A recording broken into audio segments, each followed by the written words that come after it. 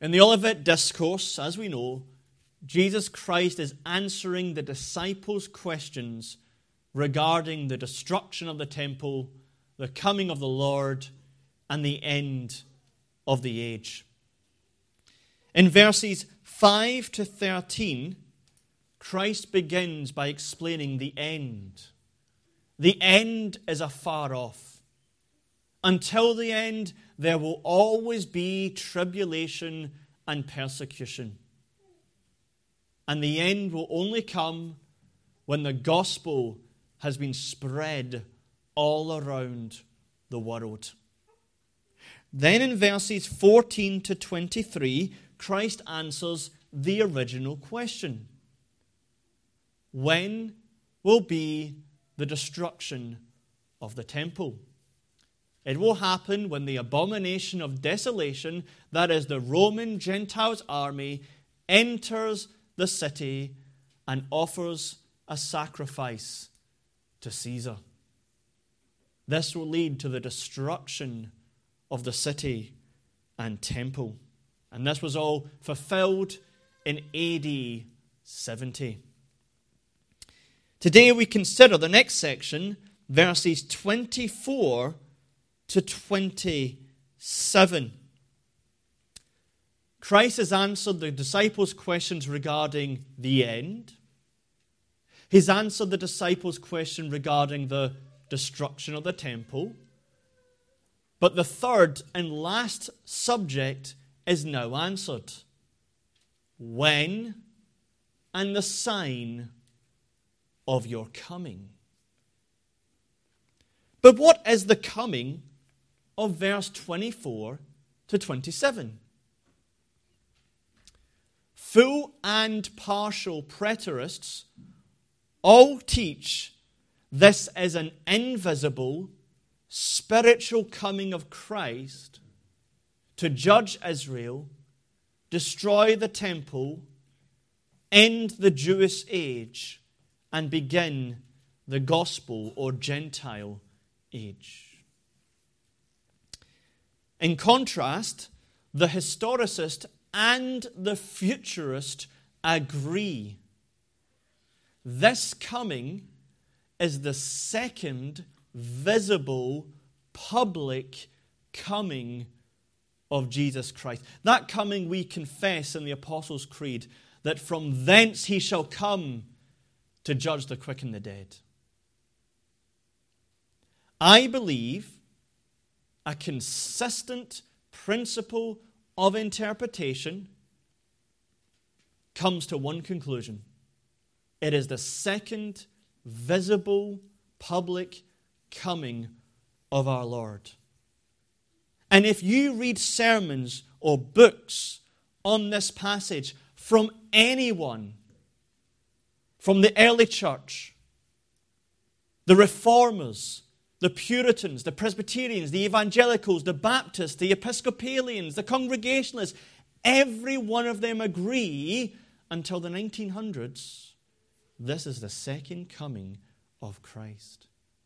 It is only when Protestants started to use the Jesuit principle of interpretation did they begin to believe this was teaching an invisible spiritual coming at AD 70. And so I want to present to you that historical argument that this is the second visible public coming of the Lord Jesus Christ. And our three headings are: 1, the timing of the coming; the nature of the coming; the application of the coming. So first of all, the timing of the coming.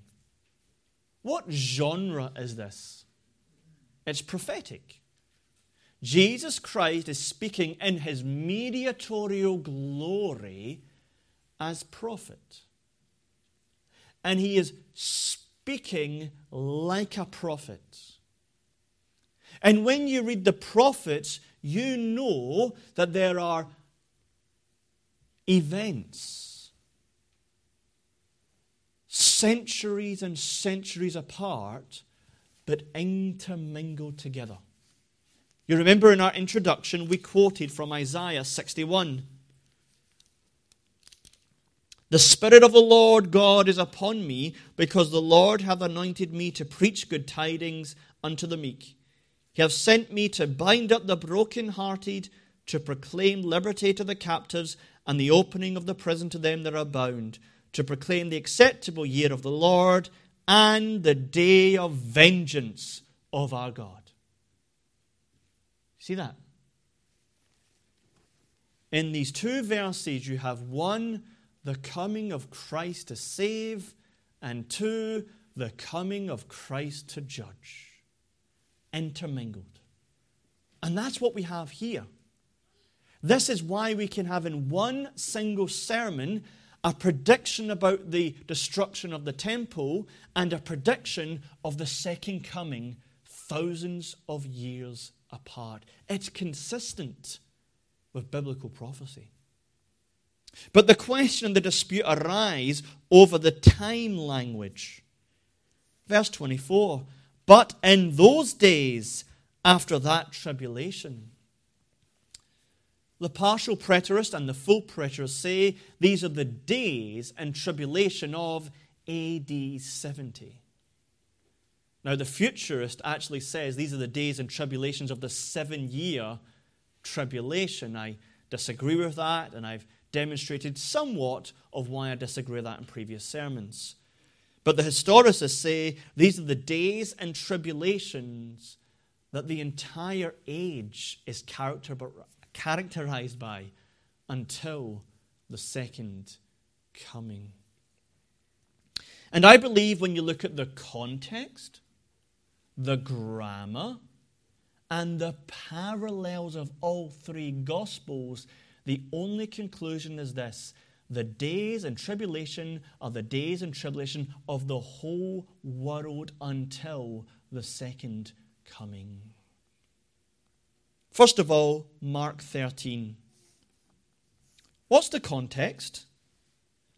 From verses 14 to 23, Jesus has been speaking of the temple, and he gives a conclusive statement in verse 23. But take ye heed, behold, I have foretold you all things. All things about what? All things concerning the temple. He does not say, behold, I have told you all things, but I'm going to continue because I've not told you all things. No. He is saying, I have told you all things about the temple, the abomination of desolation, the urgency to get out of there, the suffering that will happen during this period, the false Christs who will claim to speak in my name. Behold, I have told you all things. Conclusive statement. Which means the next section has a new theme. And that is clear in the Greek. But those days. There are different kinds of adversatives in the Greek. This is a strong one, Allah. It's a very strong adversative, which means new section with a new theme. And just to show you I'm not just making this up, I'll quote a partial preterist. His name is William Lane. He's written one of the most popular commentaries on Mark. So I'm quoting him not because he's an historicist like me, but opposite, he is a partial preterist. And this is what he says with the grammar here. But is a strong adversative, implying a contrast to what has just been said.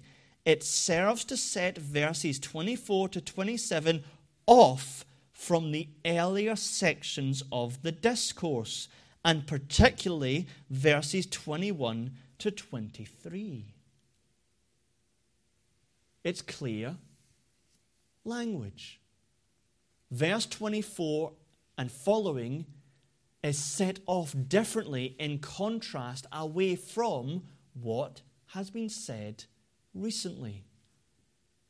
Verse 24 is of a different subject and a different time period to the temple.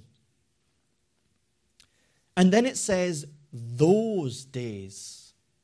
Not these days, those days. Remember, every single word in the Bible is from God himself. This is the very nuts and bolts, the jots and tittles of inerrancy.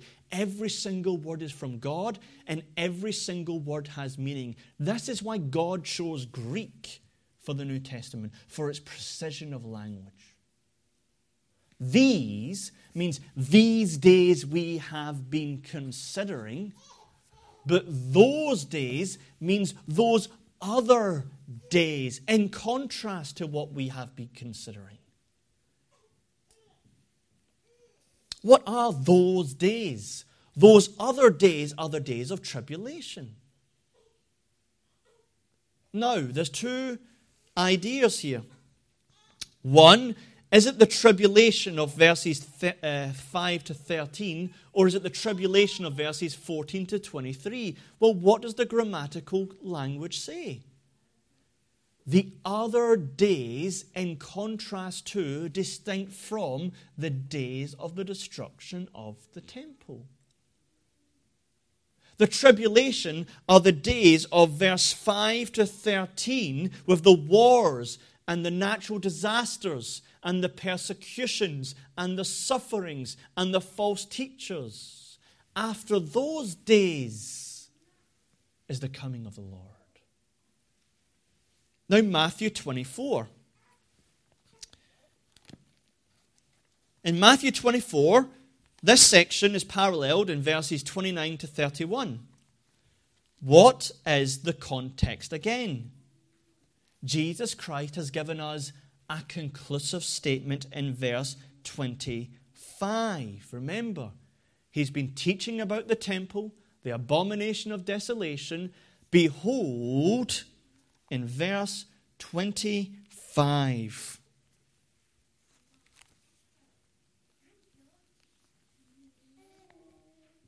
I have told you before. See, it's a conclusive statement. All the things I told you about the temple, I have told you. You're forewarned. You know this now. Now obey me. And then we have a new section in 26 to 28. Wherefore?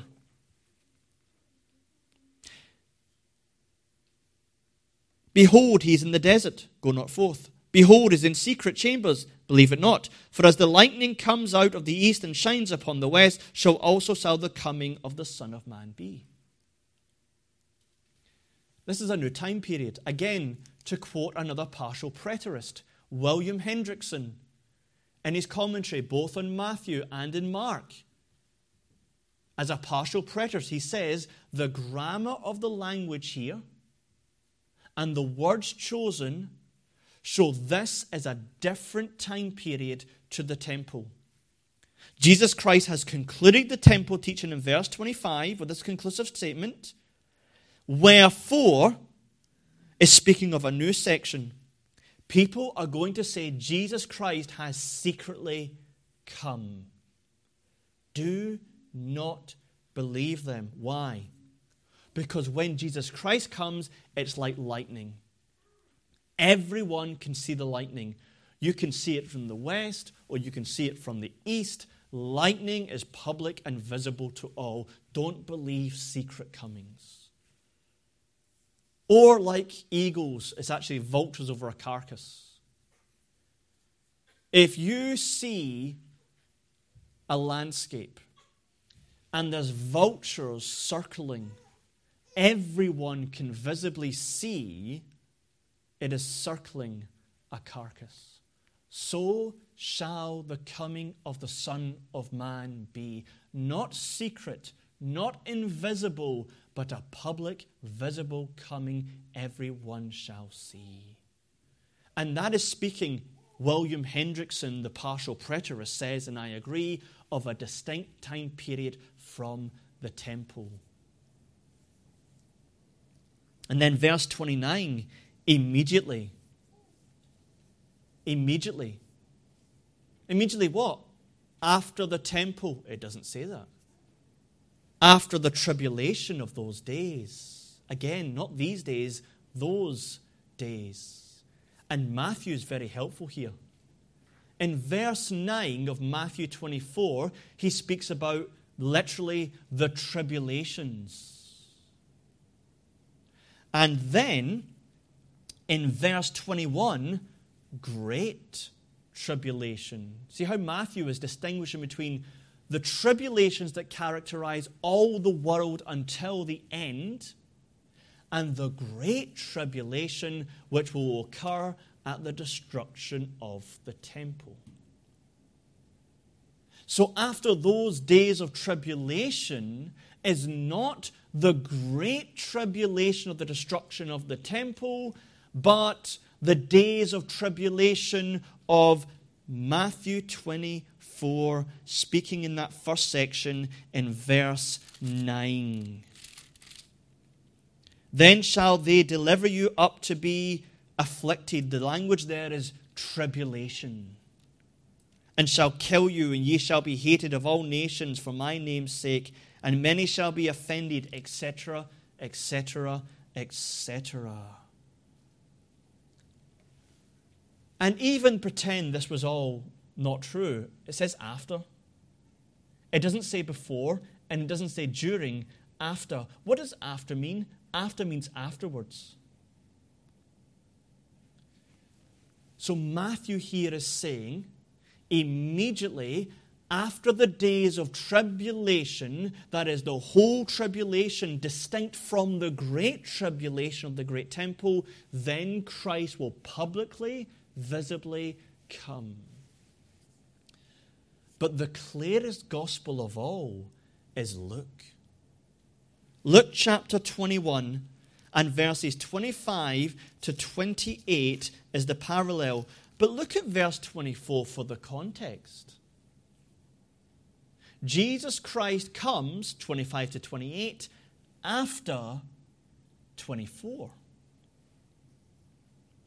And they shall fall by the edge of the sword, they shall be led away captive into all nations, and Jerusalem shall be trodden down of the Gentiles. How long? Until the times of the Gentiles be fulfilled. And then, verse 25, the signs in the heaven and the coming of the Son of Man. Now, no matter how you interpret verse 24, no matter how you understand the phrase, the times of the Gentiles, it's crystal clear that's a long time. However you understand this phrase, the Son of Man comes when the times of the Gentiles are fulfilled.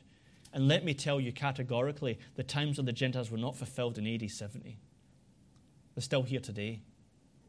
The times of the Gentiles is when God's covenant promises go from the Jews to the Gentile nations.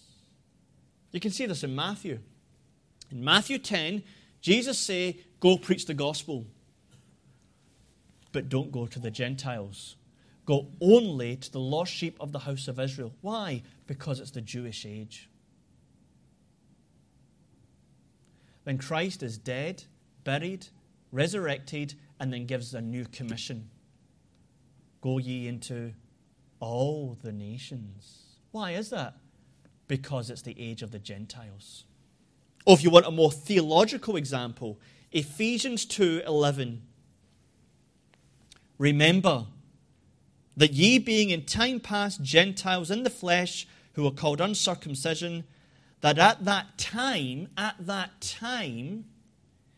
ye were without Christ, being aliens from the commonwealth of Israel, strangers from the covenants of promise, having no hope and without God in the world. But what's changed is the times of the Gentiles. But now, in Christ Jesus, ye who sometimes were afar off are made nigh by the blood of Christ. This is the times of the Gentiles, when the covenant promises are given not merely to Jews, but to the Gentiles. And when does this end? At the end of the world. Go to the nations, disciple them. Lo, I am with you until the end.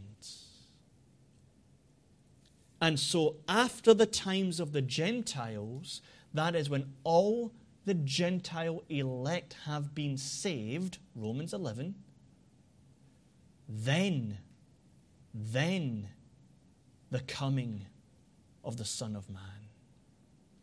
And so, when you soberly and consistently consider the context, the grammar, and all three parallels, there's only one conclusion. The timing of the coming is after the age we live in. It's after the whole age of the tribulation, the whole age of the gospel being preached to all nations, after the elect among the Gentiles have been called. Then, and only then, will Christ come. Secondly, the nature of the coming.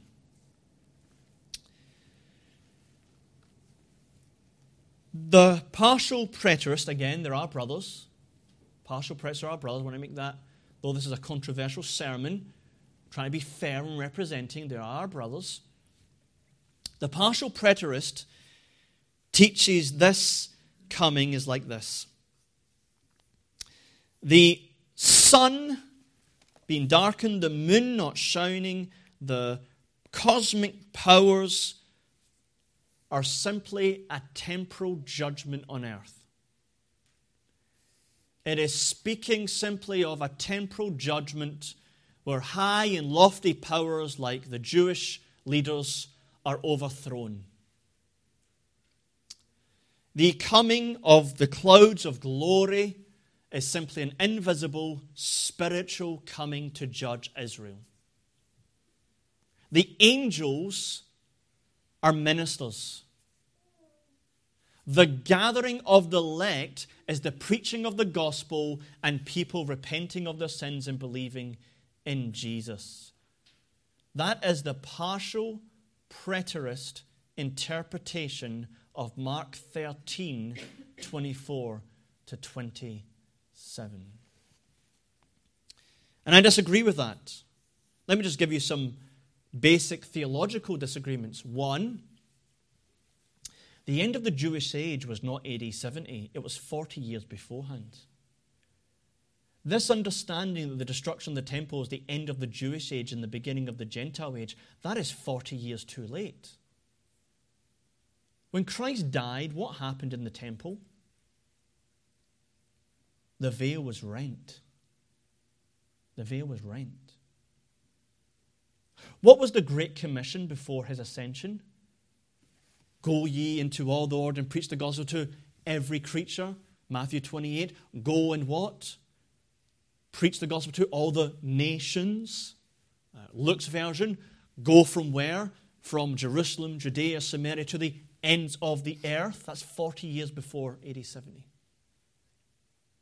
And the outpouring of the Spirit is the completion for the end of the Jewish age and the beginning of the Gentile age. All we have to do is to read the book of Hebrews. The Jewish age is gone and done away with.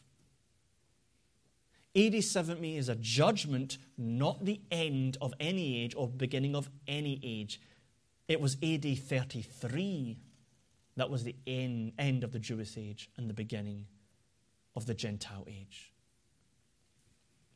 But let's look more contextually. First of all, the cosmic phenomena of verses 24 to 25. In those days after that tribulation, the sun shall be darkened, the moon shall not give her light, and the stars of heaven shall fall, and the powers that are in heaven shall be shaken. It is true. In the Old Testament, among the prophets, temporal judgments are often accompanied by cosmic phenomena. We read Isaiah 13, and verse 1 is very clear what this is about. This is about God's judgment upon Babylon. the burden of Babylon, which Isaiah the son of Amos did see. Okay. And as Babylon, the city, is destroyed by God, what is the language used of Isaiah? He says what? The day of the Lord comes, cruel, both of wrath and anger, to lay the land desolate, to destroy sinners out of it. For the stars of heaven and the constellations thereof shall not give their light. The sun shall be darkened in his going forth, and the moon shall not cause her light to shine. I will punish the world. It is true. The Old Testament describes temporal judgments with cosmic phenomena. And if you read the book of Isaiah, the book of Ezekiel, the book of Joel, the book of Amos, again and again and again, judgments on Babylon, Assyria, Edom, etc., etc., etc., are often accompanied by cosmic phenomena. But here, this is how you never ever interpret your Bible. One verse, one phrase means this here, therefore it must mean the exact same thing there. That's what we call concordance exegesis. Get a concordance, find a word or phrase, this is what it means here, this is what it must mean there. That's extremely dangerous. Extremely dangerous. Isaiah 7:14. A virgin shall bear a child and shall be called Emmanuel. That child is born in the next chapter. When it's applied in Matthew chapter 1 to Jesus Christ, therefore Jesus Christ was not God and was not born of a virgin. That's what liberals have been doing for 130 years. Concordance exegesis.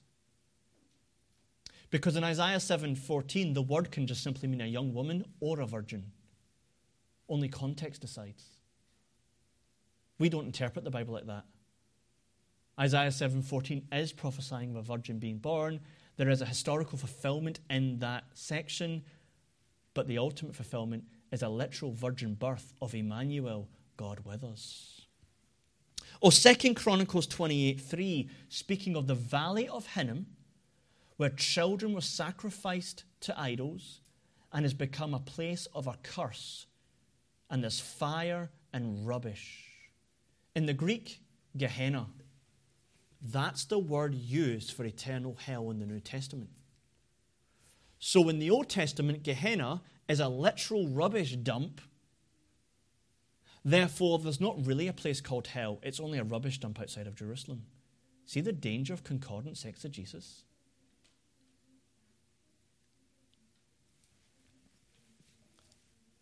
Words have meaning in their context. So how do we stand on Isaiah 13? Old Testament cosmic language is typological language. It's using temporal judgments to teach eschatological judgments. Sodom and Gomorrah was a temporal judgment, but is a picture of eschatological judgment. And we see that in Isaiah 13. Verse 9, it says, the day of the Lord comes. What's the day of the Lord? The day God comes to judge all peoples. It says in verse 13, it says, I will judge and punish the world. Babylon, the temporal city being punished, is simply a type to take our eyes and look forward to the worldwide judgment at the day of the Lord. And so if the type uses the language of the sun darkened and the moon and the powers of heaven, what will the fulfillment be? If the type of sacrifice is a lamb slain, what will be the language of the fulfillment of Christ dying for sins? A lamb slain. And that's exactly what Mark 13 is saying. Jesus Christ here is not speaking of a temporal judgment, but the fulfillment of all the temporal judgments, eschatological judgment in the day of the Lord at his second coming. And this is why Revelation chapter 6 uses this language. In Revelation chapter 6, we have the second coming in judgment. And what's the language used? Verse 12. When I beheld, he opened the sixth seal. There was a great earthquake. The sun became black. The moon became as blood. The stars of heaven fell into the earth. The heavens departed as a scroll. It is rolled together. Every mountain and island was moved out. The kings of the earth, great men, rich men, captains, bondmen, free men, hid themselves, crying out for the mountains to fall on them. For the day of his wrath is come. Who shall be able to stand? Typological language in temporal judgments are looking forward to the final fulfillment. Because what happens when Jesus Christ comes? There is going to be cosmic change. 2 Peter chapter 3, what happens on the day of the Lord? The heavens and the earth, which are now by the word kept in store, reserved unto fire against the day of judgment, looking for and hastening the coming of the day of God, wherein the heavens being on fire shall be dissolved, and the elements shall melt with fervent heat. That's why Isaiah 13 and Amos and Ezekiel uses cosmic language. Because in the future, when Christ comes, there will literally be cosmic change. And therefore in Mark 13, Matthew 24, Luke 21, Jesus is using this language because when he comes, there will be cosmic change. Everything around us are going to be burnt up. The sun, the stars, the moon, the trees, the mountains, the lakes, the seas. Everything's going to be burnt up with a burning heat that will dissolve everything. And out of it, a new heavens and a new earth will come. But secondly, the coming of the Son of Man. Verses 26 and 27. And then shall they see the Son of Man coming in the clouds with great power and glory. Again, it's true. Sometimes in the Bible, the coming is spiritual. For example, in Matthew 16,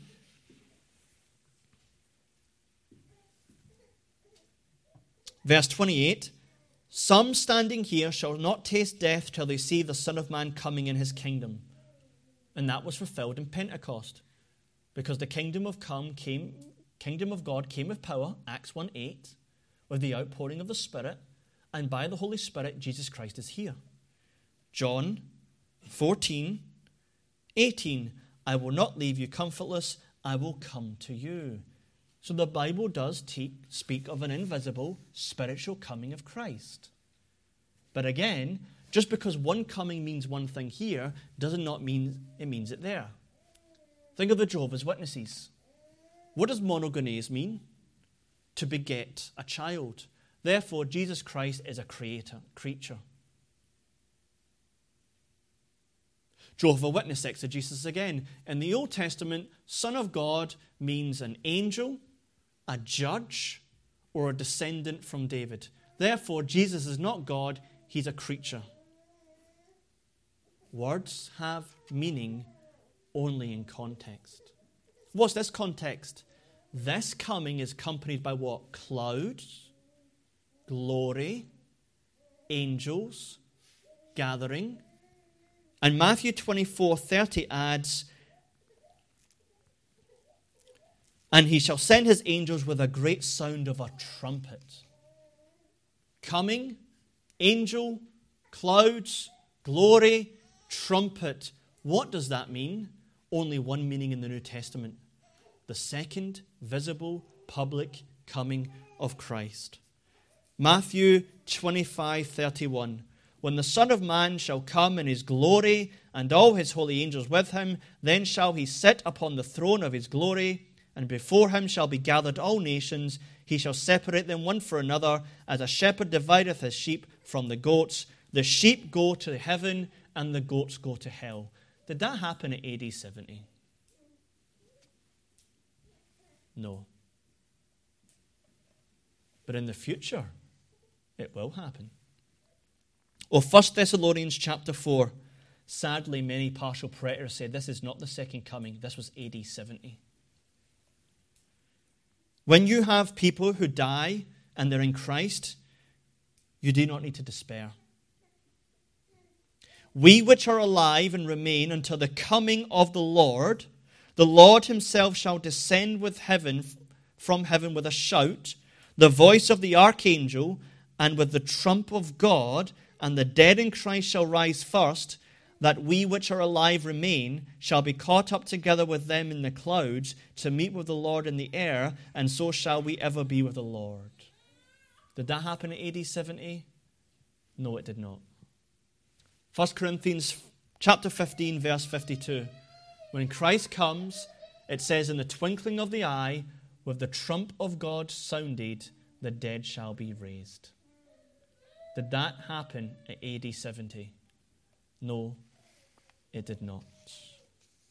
And so when you look at Mark 13, 25, 26, 27, in context, it is clearly a visible, public coming of Christ.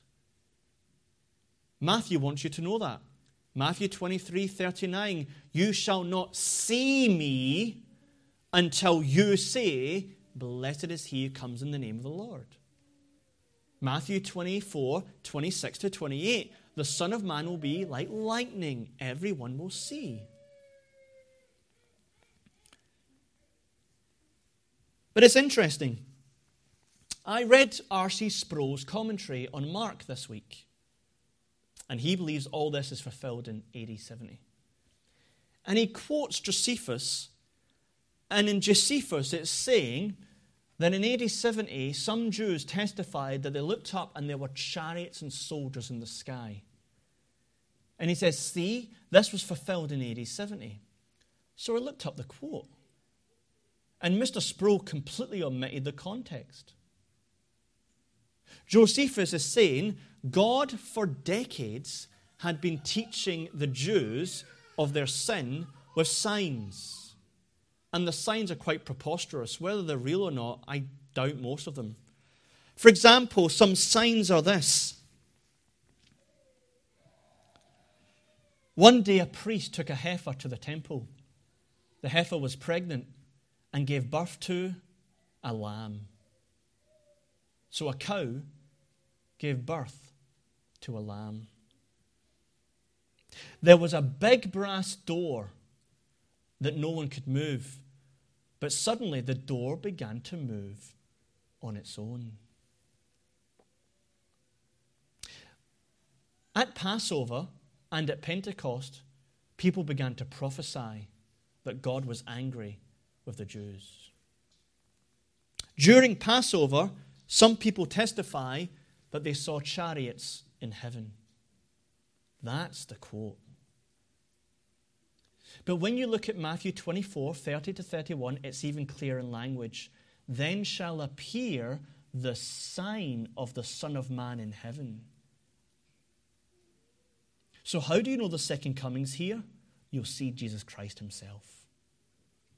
The sign is Christ. Christ was not seen in AD 70 by anyone.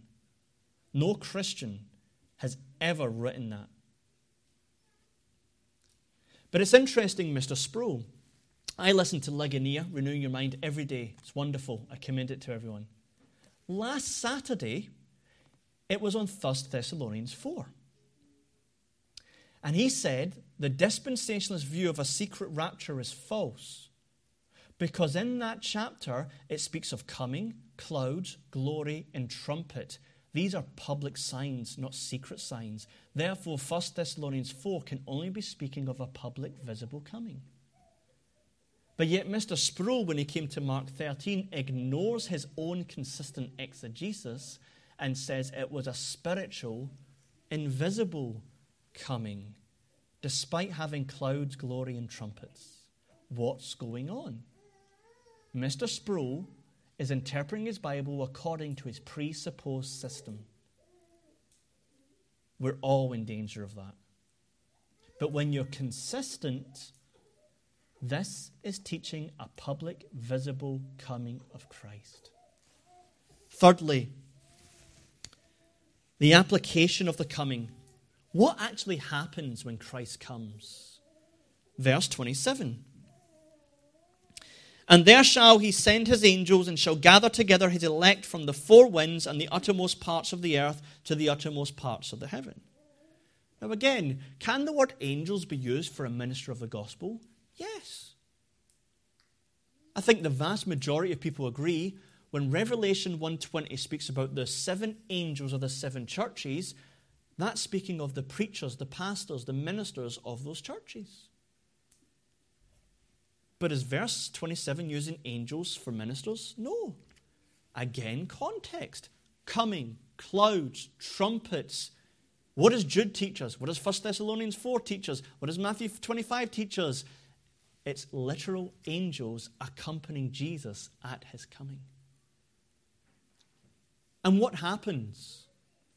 First of all, judgment upon nations.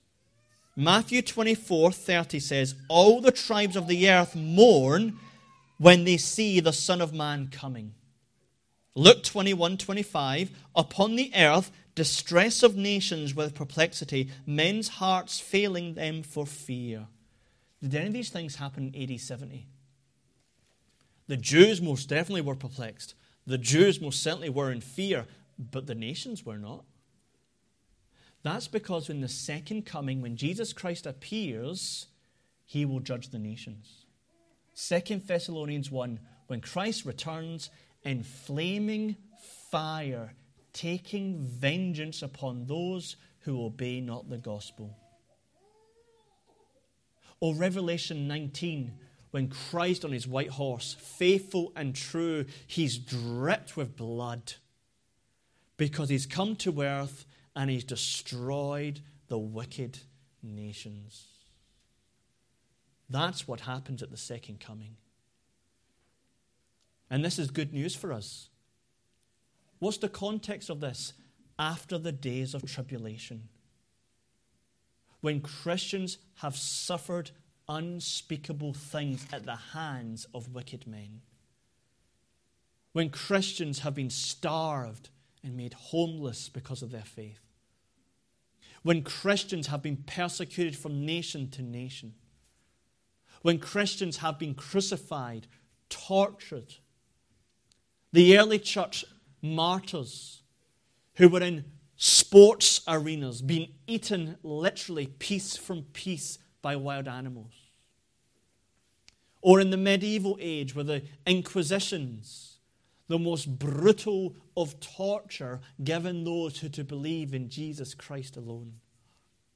The martyrs of Scotland who would say Jesus only is the King of the church, and people were drowned alive or hung or shot.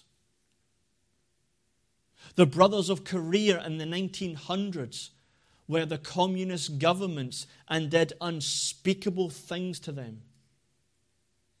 The brothers and sisters in Jesus Christ in Iran and Saudi Arabia, those who experienced China for much of the 20th century,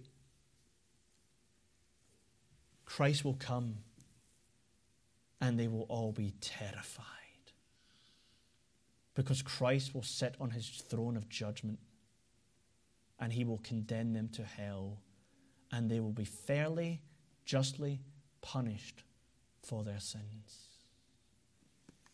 But Jesus has good news for you and me. When the angels come, they'll gather the elect. And Luke tells us exactly what that means. Luke 21:28. When these things begin to come to pass, look up and lift up your heads, for your redemption draweth nigh. What's redemption draw nigh? Your full, complete salvation. Romans 8:23. The redemption of our bodies. Did that happen in AD 70? No. But when Christ returns, look up, your redemption draws nigh. Because when Christ returns, those who are on the earth and in him, in the twinkling of an eye, shall be changed to a glorious body. All the elect who are in heaven, according to their soul, will come with Christ to earth, and then united to a body, glorified, resurrected life.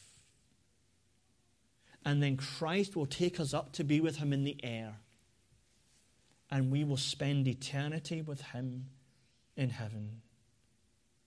And so for all the saints who experience tribulations, sufferings, persecutions, tears, mourning, grief, death, when Christ comes, the angels are going to gather you to him, and your redemption shall be complete. And this is to encourage you. Looking for that blessed hope and glorious appearing of the great God and Savior, Jesus Christ. Or 2 Corinthians 4:16, for which cause we faint not, we endure to the end. Why? Though our outward man perish, yet the inward man is renewed day by day. For our light affliction, which is but for a moment, worketh for us a far more exceeding and eternal weight of glory to come. That's why at the second coming our redemption is complete. All the afflictions, all the tribulations, all the suffering are at an end. Farewell curse, farewell death, farewell mourning, farewell tears, farewell these things. Hello blessedness. Hello, joy unspeakable and full of glory. Hello, peace without end. Hello, the glory and presence of the Lord. And so Christ, even in his glory as a prophet predicting the future, he is so pastoral. And that's our message. Christ has predicted his second coming. It will happen in the future at the end of the days of all tribulation. And when he comes, it will be wonderful. And because he's predicted it, it's true. It's guaranteed. The Lord is coming. Let Maranatha be on our lips. Lord, come. Let us pray. Father in heaven, we are thankful that Jesus Christ predicted the destruction of the temple and predicted the second coming. This gives us great hope and comfort that while we are in this world, we shall have tribulation, but he is overcome, and we will go to Emmanuel's land. Oh, help us all to look to that day, and we pray, come, Lord Jesus.